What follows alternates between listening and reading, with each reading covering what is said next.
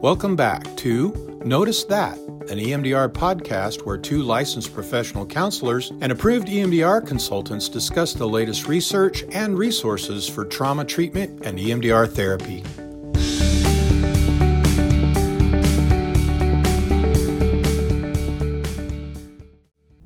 Welcome back to Notice That. We're back in the studio after a very long, very lovely winter break. Thank you guys for tuning in. And before we get started with today's episode, we want to give some shout outs to new Patreon members. Our Patreon lets us do even more of what we love to do, which is talk about EMDR and share resources with you. It's a library of resources for you. So if you haven't checked out our Patreon, please do that at patreon.com. So shout outs to Laura Brodowski from Austin, Texas, Eliza Dragowski from Westfield, New Jersey, Emily C., not sure where you're from, but thank you, Michelle V. from Arizona, and Jessica B. from Concord, California. Thank you guys so much for your monthly support, and we love being able to create these resources for you. So, look into Patreon and partner with us in that way and get to hear your name on our podcast as I try my best to pronounce everything correctly.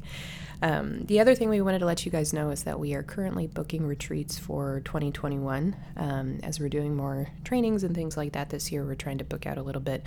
So if either you or any of your clients are interested in a 3 to 5 day healing EMDR retreat here in beautiful Southwest Missouri, go ahead and the Ozarks, yes, the Ozark Mountains. They are kind of mountainous. Yeah. Go ahead and email us at therapy@beyondhealingcenter.com to get more information. You can also go on our website at beyondhealingcenter.com and look at details about what those retreats include. They're lovely and wonderful, and we love doing them. So go ahead and get on the calendar. Just on that note really quick, I want to just say we have had a couple of therapists actually in the last few months send their clients for a retreat.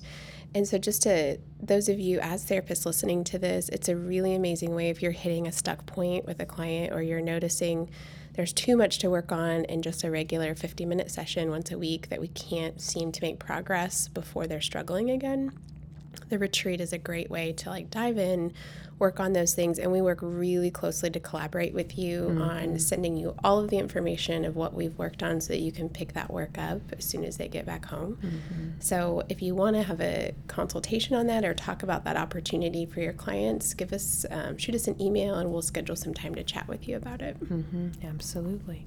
All right, so without further ado, we are doing a Q&A episode today, which is always fun. We thank you guys so much for your questions. Figured it was a great way to get back from the holidays is just answering some of the questions we get through our Patreon. So keep these in mind. Send us more as you get them. We love to do the Q&A, but we'll just get started with one question we had. Someone wrote in and said, I'm working with a client with ADHD symptoms and has anger issues. It has been difficult to pinpoint a target because things that have really bothered him outside of session is no longer bothersome by the time he sees me. The only thing that we could come up with as distressing is his inability to make decisions within a SUD score of 10. Is this an appropriate target? And this is from Lisa Wesley. So thank you, Lisa, for writing in. So we're going to give our best information on this client knowing just this little information, but I already have so many thoughts. Initial instincts coming up. So Bridger, what's coming up for you initially? One, so the idea that things aren't bothering him once he actually gets to Lisa kind of just gives that flavor of a very charged nervous system that in a moment of reactivity will burst, and that will then subside because the stimuli that provoked that outburst isn't there anymore. So by the time they get to therapy, it's just like, it's not really there anymore. But then the SUD score of 10 with the inability to make decisions kind of gives me, in my psychodynamic orientation, a window into his past with parenting experiences and the way that things were prioritized, the way that his worth was installed and learned was based on his ability to make the right decision. And that being, I'm assuming, a razor-thin line. Very subjective, maybe changing like a moving target. Well, and even the possibility that there was messaging around emotion and big emotional reaction being the antithesis of good decision making. That's just one possibility, that in family of origin there might have been a lot of messaging around emotionalism, and you have to control your emotions in order to make good decisions. I would wonder also if there was a double standard there. Oh, sure. The people that were saying you need to have control were then out of control. We're showing that. Yes. Yeah. There could have been a lot of messaging from schools as well, because people with an ADHD or ADD presentation, we always have to remember to ask about what happened in school. Yeah. How was that handled? Yeah, I hear a shame cycle. Me too. in Definitely this, so. Where there's something that activates, and whether that's where the shame starts in, but a repression of that until anger, or the anger kicks in. But then the shame piece of how I responded. And so now I'm met with even more shame. Yeah. But that gets repressed more and tucked away because it's too shameful to process and share and explore that and what my original needs really were. And so it just continues to build and escalate. And that's where a lot of, like, when people use the quote unquote, you have anger issues, I have anger problems. Always Blanket translate statement. that into, you have shame issues. Yes. And so your needs, before it manifests as anger, Yeah. your dysregulation, your needs that feel too shameful to be expressed, to be vulnerable and brought out, and then there's shame around the response, and so the cycle continues. Yeah. And at the same time, there's that likelihood of shame being mixed with resentment towards his needs not being met. Yes. And so really looking at what are the early life experiences that had that particular flavor of shame, but resentment at the inability of the adults to help him regulate or help him figure this out. Yeah. Yeah, I think EMDR could be really effective for this person. And just as another kind of advertisement, I guess, we do hour-long consultations at request as well. So we're responding generally to this question, but with more specifics, we could give more detailed responses. But Melissa, to your point, there's I think the shame aspect of this, especially in a culture where stereotypically men, especially high energy men with ADHD presentation and then anger symptoms, those are going to fall into a really dark kind of category, very limiting. And often there's addiction. Sure. I mean, any number of ways that system would have learned to regulate in some capacity. Anger is a movement-oriented emotion, so it's going to move towards something and help get that outburst, but then that starts the shame cycle all the more. I think also there could be a lot of work done with this person in the way of helping him understand his emotions, anger being the iceberg emotion, something that's hiding many other instances of grief or pain or loss or fear or sadness, some mixture of all of them, those emotions needing to be voiced, and the parts internally that are holding all of those wounds are choosing anger to hide behind. I think EMDR is going to be really effective. Well, and a process of identifying targets with this client may not be as simple as, let's list out what do you think are your potential targets for this, because the shame is so big and deep that it's hard to go to that place. And so it's going to be watching for targets through conversation and other processing that you're identifying, ooh, this feels like a source of that. As far as targeting what you originally asked about of the SUD score and like him not being able to make the right choices, if that was a target, it can be, it's more of a top-down target. So that would be a way to regulate the shame around his response and bring that down enough to possibly find other targets, but that's definitely not the core root of I would also the healing. be mindful that this is a decision itself for that client. So you kind of like toe dipping around making decisions for targets could be triggering for that client, and the frustration could rise, and you could think maybe I should just set EMDR aside, or this client and I are in a good match, just because the way you're exploring potential targets is activating his shame cycle. Is this the right target? Yeah, exactly. Now we have triggered the whole symptomology. Network. And so exploring that idea of even, we want our targets to be collaboratively determined. And no such thing as the right target. Right. Well, one of the phrases target. one of the phrases that I use with clients a lot is, we're just looking for a door in. There's many doors into this network. We just got to find one that'll do the job. And invariably, we do. And so I think using language to kind of take the pressure off of that decision is really important for this client.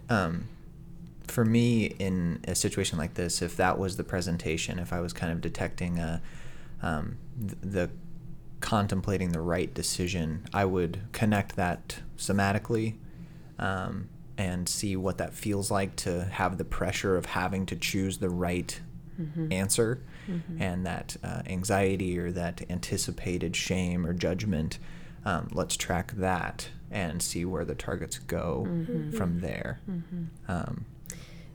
I just want to emphasize this point specifically to every therapist listening, because I think we struggle with this in the therapist role of choosing the right, and we feel like it is right and wrong. Yeah. And from early training, there's tools and techniques learned of how do you find the right target to start. But that, Melissa, what you're saying is it's not right or wrong. It's a door in. Effective. And so any target could be the right one for that moment and for that time. That session. And that just gives us more information to look at where do we need to go, what other targets need to be processed and explored. And when we can embody that open and confident approach with it, our clients will feel that. Bridger's kind of you're talking about. They won't internalize that anxiety of it has to be right. And the pressure around that. One just potential kind of starting point for this client that I think would be very therapeutic for him, but then also potentially get a lot of information about what's going on behind the scenes with this pattern for him, is installing a mastery resource around decision making. And for those of you unfamiliar with a mastery resource, we've talked about it on previous episodes when we talk about creative resourcing, but the basic idea is that you find a moment in his life where he has made a decision, and you install that, and basically what you're attempting to do is create a really felt sense that he has the capability of making decisions. And here's the proof. Yes, and here's the proof. But even beyond that, you are developing and enhancing the part of his nervous system that is able to do that. So simultaneously, you're building confidence, but also creating more skill and more regulation around the decision making. And I love the two-handed interweave at that point of saying, what's it like to hold that mastery resource in one hand, and then this feeling of fear and anticipation in the other hand. Paralysis. Exactly. Yes. Gridlock. To hold those two feelings together and then just let the brain do what it's going to do. One of the things that's also coming to my mind that I think a lot of people struggle with is what to do when a stuck point does happen and you're feeling that a target isn't moving or isn't shifting, and what do you do in that situation? So I think we could cover that later. But that's a whole episode. Yeah, exactly. But that is, I think, relevant. Yeah, I think someone actually wrote in asking for that. So. Common stuck places, which we looked at that and said, no, that's a whole episode, please. Yes, so we're going to get to that question, but it will have an hour, or, well, maybe not an hour, but we could talk about it for an hour. All right, Jen, next question. Okay, so next is, let's see here. One question I have is about EMDR with borderline personality disorder, and if you have any information on combining it with DBT. I am also wondering about EMDR with schizophrenia when the patient does not have extensive trauma history, and whether hallucinations could be desensitized. So we're going to split this in two because they're very different.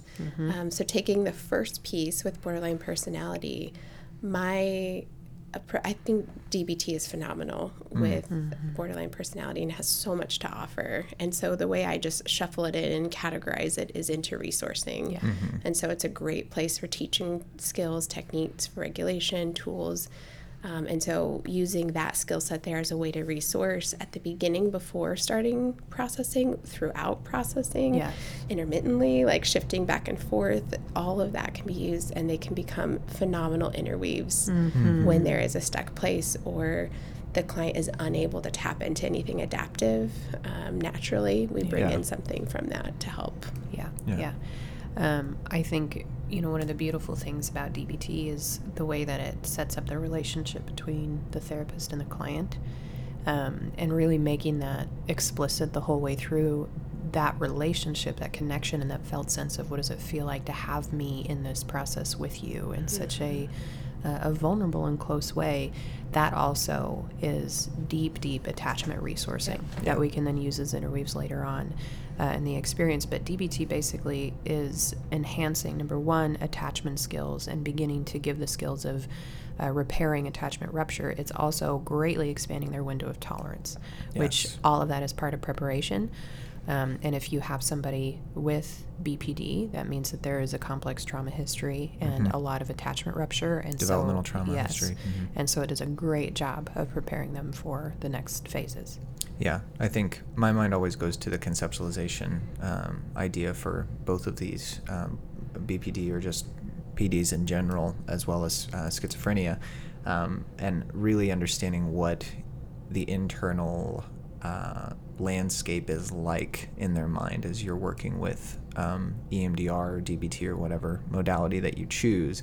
You know, borderline is always looking for that testing of an attachment figure, a potential attachment figure, a disgraced attachment figure, whatever it is. There's going to be that push-pull feel. And so you might have an experience where one reprocessing session seems to be taking really well, and then you see regression afterwards. And because of the triggering that happened when you left the session or something like that, going behind their walls into a really intimate space with that individual could be triggering to them. And so they'll come back to the next session and you're like, I feel like we just lost 3 months of our work. What just happened? Or it's a love-hate relationship with that approach. Yeah. So it's like EMDR is wonderful and amazing and is doing all of this, and then I hate EMDR. I don't want to do it. It's hurting me. You know, it's like a similar push-pull dynamic and relationship that's really not about the therapist or the approach, but just that internal dysregulation of the client. And I think in that space, the DBT and attachment resources is going to be really effective. Yeah, it's a beautiful pairing. I feel like it works really naturally. And talking to therapists, that is kind of their two main modalities. They're just kind of constantly flowing in and out of both of them. The other thing that you can do is when you're teaching them a DBT skill and they come back to session and they have a positive experience of utilizing it in the real world, you bust out your BLS right there and you install the success and the felt sense of what did it feel like to be able to regulate in that situation where you've never been able to before. Or let's say they reach out in a really appropriate and healthy way to have an attachment moment with you as a therapist between sessions, and they did that, and they did it appropriately, and they didn't get fixated on it, but were able to just receive care, get grounded in that moment, and then move on. They come in and you reflect on it, and if it's positive, you install that. So that is a big part of how you blend the two. When you're having successes with the DBT skills that they're integrating into their life, we're installing them as resources the following session. Yeah, I see that kind of the way I had first described it. It was EMDR being the primary modality and the approach, and DBT being utilized as the supportive approach. And the way you just described it is we're moving, DBT is the primary and EMDR is supporting it. And either of those are right. There's no, one's not better than another, but it's where the client's at and what are they responding to? And what type of work are we trying to do right now? Are we looking at regulation or are we looking at trauma healing? Exactly. Yeah, I think, DBT is so profoundly effective at the regulation and preparation portion. So EMDR supports DBT in that sense. But then once we have moved through that portion of the work, then it's going to flip. And DBT skills are now supporting the EMDR reprocessing that's going to help them move through that trauma. Okay, let's talk about schizophrenia. I have so many thoughts. Okay. And especially, I want to go back to the wording on this. I'm also wondering about EMDR with schizophrenia. When the patient does not have an extensive trauma history, that right there, my mind has a lot of questions, and whether hallucinations could be desensitized. So that itself, I think, is two kind of questions. Right. So there's something that I want to start with because it's really important for conceptualizing schizophrenia. So I actually started my career with a caseload entirely of men dealing with schizophrenia. And one of the things that gets apparent really quickly is the traumatization that we're used to talking about is not the same for them. What is occurring is their system is overly sensitized and much more likely to respond to some of the normal adverse experiences that humans have because of the way their nervous system interprets them. Yes. The overconnectivity of their system means that they make meaning and assumptions and conclusions out of things that are much more detrimental but detailed. Yeah. It just goes a lot further. They go down the rabbit hole really, really fast. One example is in an active schizophrenic, even a blank affect on another could be interpreted as severe judgment, attack even. So there's one example. Yeah, yeah. The other thing that we have to factor in is that often for somebody with schizophrenia, the traumatization is coming from within. Yes. So their own nervous system and their own mind is terrifying to them. The traumatization is what their hallucinations are, what the paranoia is. And so we're not always looking for what happened in the outside world. We're looking for what did it feel like inside you. That is where the trauma is. So it's a different way of conceptualizing targets. And that goes to her other question, the piece of the question of can you target a hallucination? Absolutely. It is essential if you're going to treat schizophrenia with EMDR because the hallucination is as real to them as any other event. And with EMDR, we don't care about things being real. That does not matter to us at all.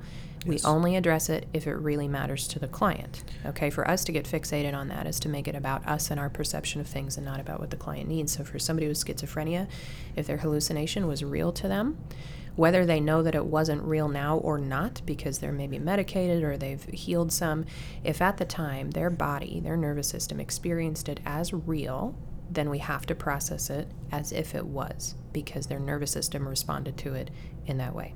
Yeah. For me, I also always kind of try to get a feel for what the therapist's belief about hallucinations is and how they understand it. With this, and it could just be me filling in blanks, but there's kind of a negative appraisal of hallucinations, that hallucinations are bad. Yeah. And I'm not, whether or not that's there, I don't know, but just speaking to the idea that the patient or the client is generating hallucinations for a reason, and to honor that compulsion and that reality internally is very important to working with a condition like that. Why is the hallucination there? Why is why am I seeing things? Why am I hearing things? Right. Not so much concerned with good or bad, and when it's bad we desensitize or we reprocess, but what is that hallucination doing for the client, and how did they experience the hallucination, that being a really important point. I think when they take the time to honor that and explore that and understand it, then the assessment is it unwanted? Exactly. It's not if it's bad. Exactly. Is it unwanted? Yes. So then that's when we step into the focus of desensitizing or reprocessing that so that the client doesn't have to experience that any longer. Yeah. Absolutely. So we also want to point you guys to a few resources about EMDR with schizophrenia and psychosis. So there is an article in the Journal of Behavioral Therapy and Experimental Psychiatry called Treating Trauma and Psychosis with EMDR, a Pilot Study. The authors are David Vandenberg and Mark Vandergog, and so that's a resource to look at. There's also a book which we wanted to share with you guys. It's called EMDR Therapy for Schizophrenia and Other Psychoses by Paul William Miller.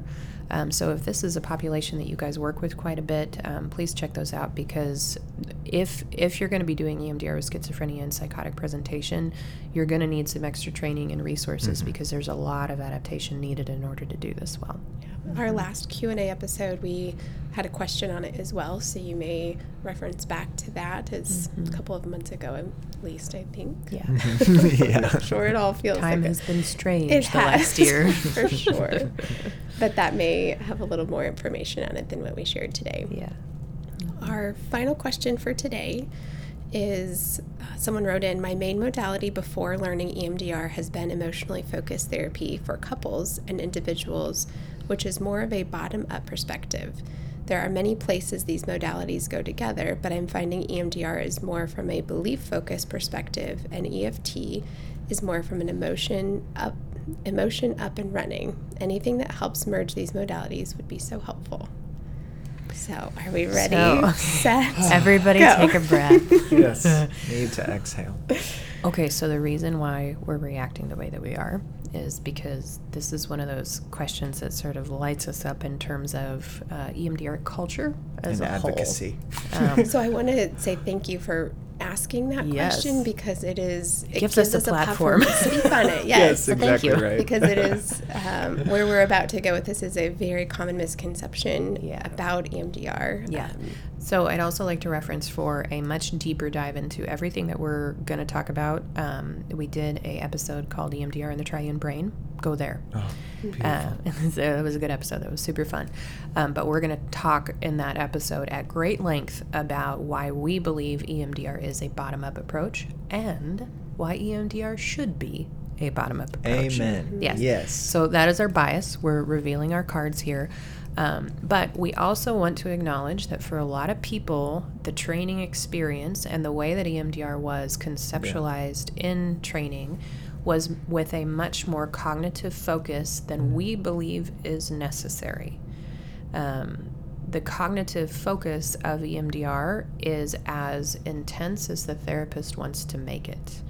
So if you were trained by somebody, or if you yourself had a very cognitive orientation before you were introduced to EMDR, you naturally focus on that because that's where you're comfortable. Mm-hmm. But when you're a somatic therapist, like an EFT therapist or somebody with a similar modality, you don't have to focus on the cognition nearly as much. That is not the essential piece. That is not the active ingredient of the EMDR protocol at all. So that's the introduction. What do you guys want to add? Piece. Yes. A small piece. Small piece. Yeah. Yes. Mm-hmm. Yeah. So with that, kind of shifting that perspective of, we do see EMDR as bottom up, in its most, in what it has to offer in the best way, it's bottom up. It can be utilized as top down. I've seen it, and it can be effective to some degree in that way, but for really, really full, Transformative thorough work. healing, yes, it would be bottom up. Therefore, it pairs beautifully with EFT. Yes, it does. And it can be so nicely done with your couples and your individuals, not just your individuals, but it's so beautiful with couples. Yes. And the work that can happen there. So that's actually an episode that I don't think we have done, is EMDR with couples. With couples. Oh, we should do that. That would be It's beautiful. Yeah, it's amazing. I've got Or some really good parent-child stories of pairings that. too. Yes. That work is so fun. Yeah. Yeah. So Now we're all going to sit here and think about our yeah, lovely client you're giving stories. us great ideas. So that doesn't answer very specifically about EFT, and all the details of merging those. But if you have already been practicing that for a period of time, knowing that EMDR can go right alongside that without it being a conflict. Yeah, Not at all. Not at all, yeah. I could see, I guess, especially coming from an EFT perspective, encountering EMDR with all the factors that we've already discussed, wherein, the trainer and the way they kind of discuss the active ingredients, as it were, that it kind of gets categorized or put on the shelf as a cognitive-focused intervention. But that is not rigid to EMDR as a whole. And so really kind of synthesizing that understanding, if it's from an EFT perspective, EMDR is integrating the mind and body and their connection, and letting that be the driving force of your reprocessing and desensitization and resourcing and every element that you're going to install. It's not, okay, we're trying to decrease the SUDs and increase the validity of cognition for the positive belief. That's not the thing that defines EMDR. For me, in my practice, because I don't like the presupposition of belief or cognition, I'll give, in kind of the educational aspect of EMDR, before you really start exercising the mechanics, I'll go into talking about how beliefs are at the schematic level, so at the concept of self, really in the threshold between mind and body, not just the prefrontal cortex thinking brain that we think we have. The cognition is just the articulation of our somatics. Yeah, and if we don't posture it that way, we'll get kind of caught chasing our tail. And doing whack-a-mole targeting. Ugh, whack-a-mole. Yes. So I should see the look on Bridger's face. Sometimes he's a bit snotty about yes, it. That's fine. That's who I am. I own that part of me. That being really something, to me, that takes away the power of EMDR. I know that some people use it that way and they find success, but to me it just feels untapped depth when we just focus on running around in the whack-a-mole arcade. Yeah. Well, and I want to speak to, if there's anybody that's thinking, well, dang it, do I do whack-a-mole therapy? How do I know if I do that? So please don't panic, because the truth is that as we're learning EMDR, there's always that question of, am I targeting the right thing? So we're going to circle all the way back around to what we talked about at the beginning. There's no such thing as a right target. You got to find your door in. Once you're in the network, and you're going to know that you're in the network because things are moving and shifting. Body lights up. Yeah. And once you're there, once you're in the network, then the focus goes from cognition, which was just the door, right? One door that we can take in. And now we're in the network where we're going to be working with the nervous system in a much more direct way, and that's when we want to look much more at the somatics. There's a resource for those of you that like to work more somatically, which, that is our bent as well. The author is Ariel Schwartz, and her book is called EMDR and Somatic Psychology. It's a beautiful book with just rich discussion about this blend and a lovely presentation of how EMDR is a somatic therapy when done with that understanding. So if you want to explore that further, please get her book. It's beautiful, and Ariel does trainings and all kinds of things. So look at her website and get that. I think you can definitely get it on Amazon, and so we recommend that as a deep dive into EMDR and somatic work. Thank you guys so much for tuning in with us today and sending in these questions. Please send more. We love to answer these, especially if you have a case, like a specific question. Yes. It gives us a chance to really lay out the way we conceptualize a case. Those are really fun. So if you have something like that, send it in. Check out our Patreon. We've got a lot of great additional content on there. So we look forward to our next episode with you all, and we'll talk to you soon. Bye. Thanks for listening to Notice That, an EMDR podcast. We hope something you've heard today will help you help your clients. Find our latest episode and more on our Facebook page or on our website, emdr-podcast.com. And don't forget to add us to your RSS feed or follow us on iTunes, Spotify, or Stitcher so that you don't miss an episode. Please email questions and comments to noticethat@emdr-podcast.com. From all of us here at Notice That, see you next time.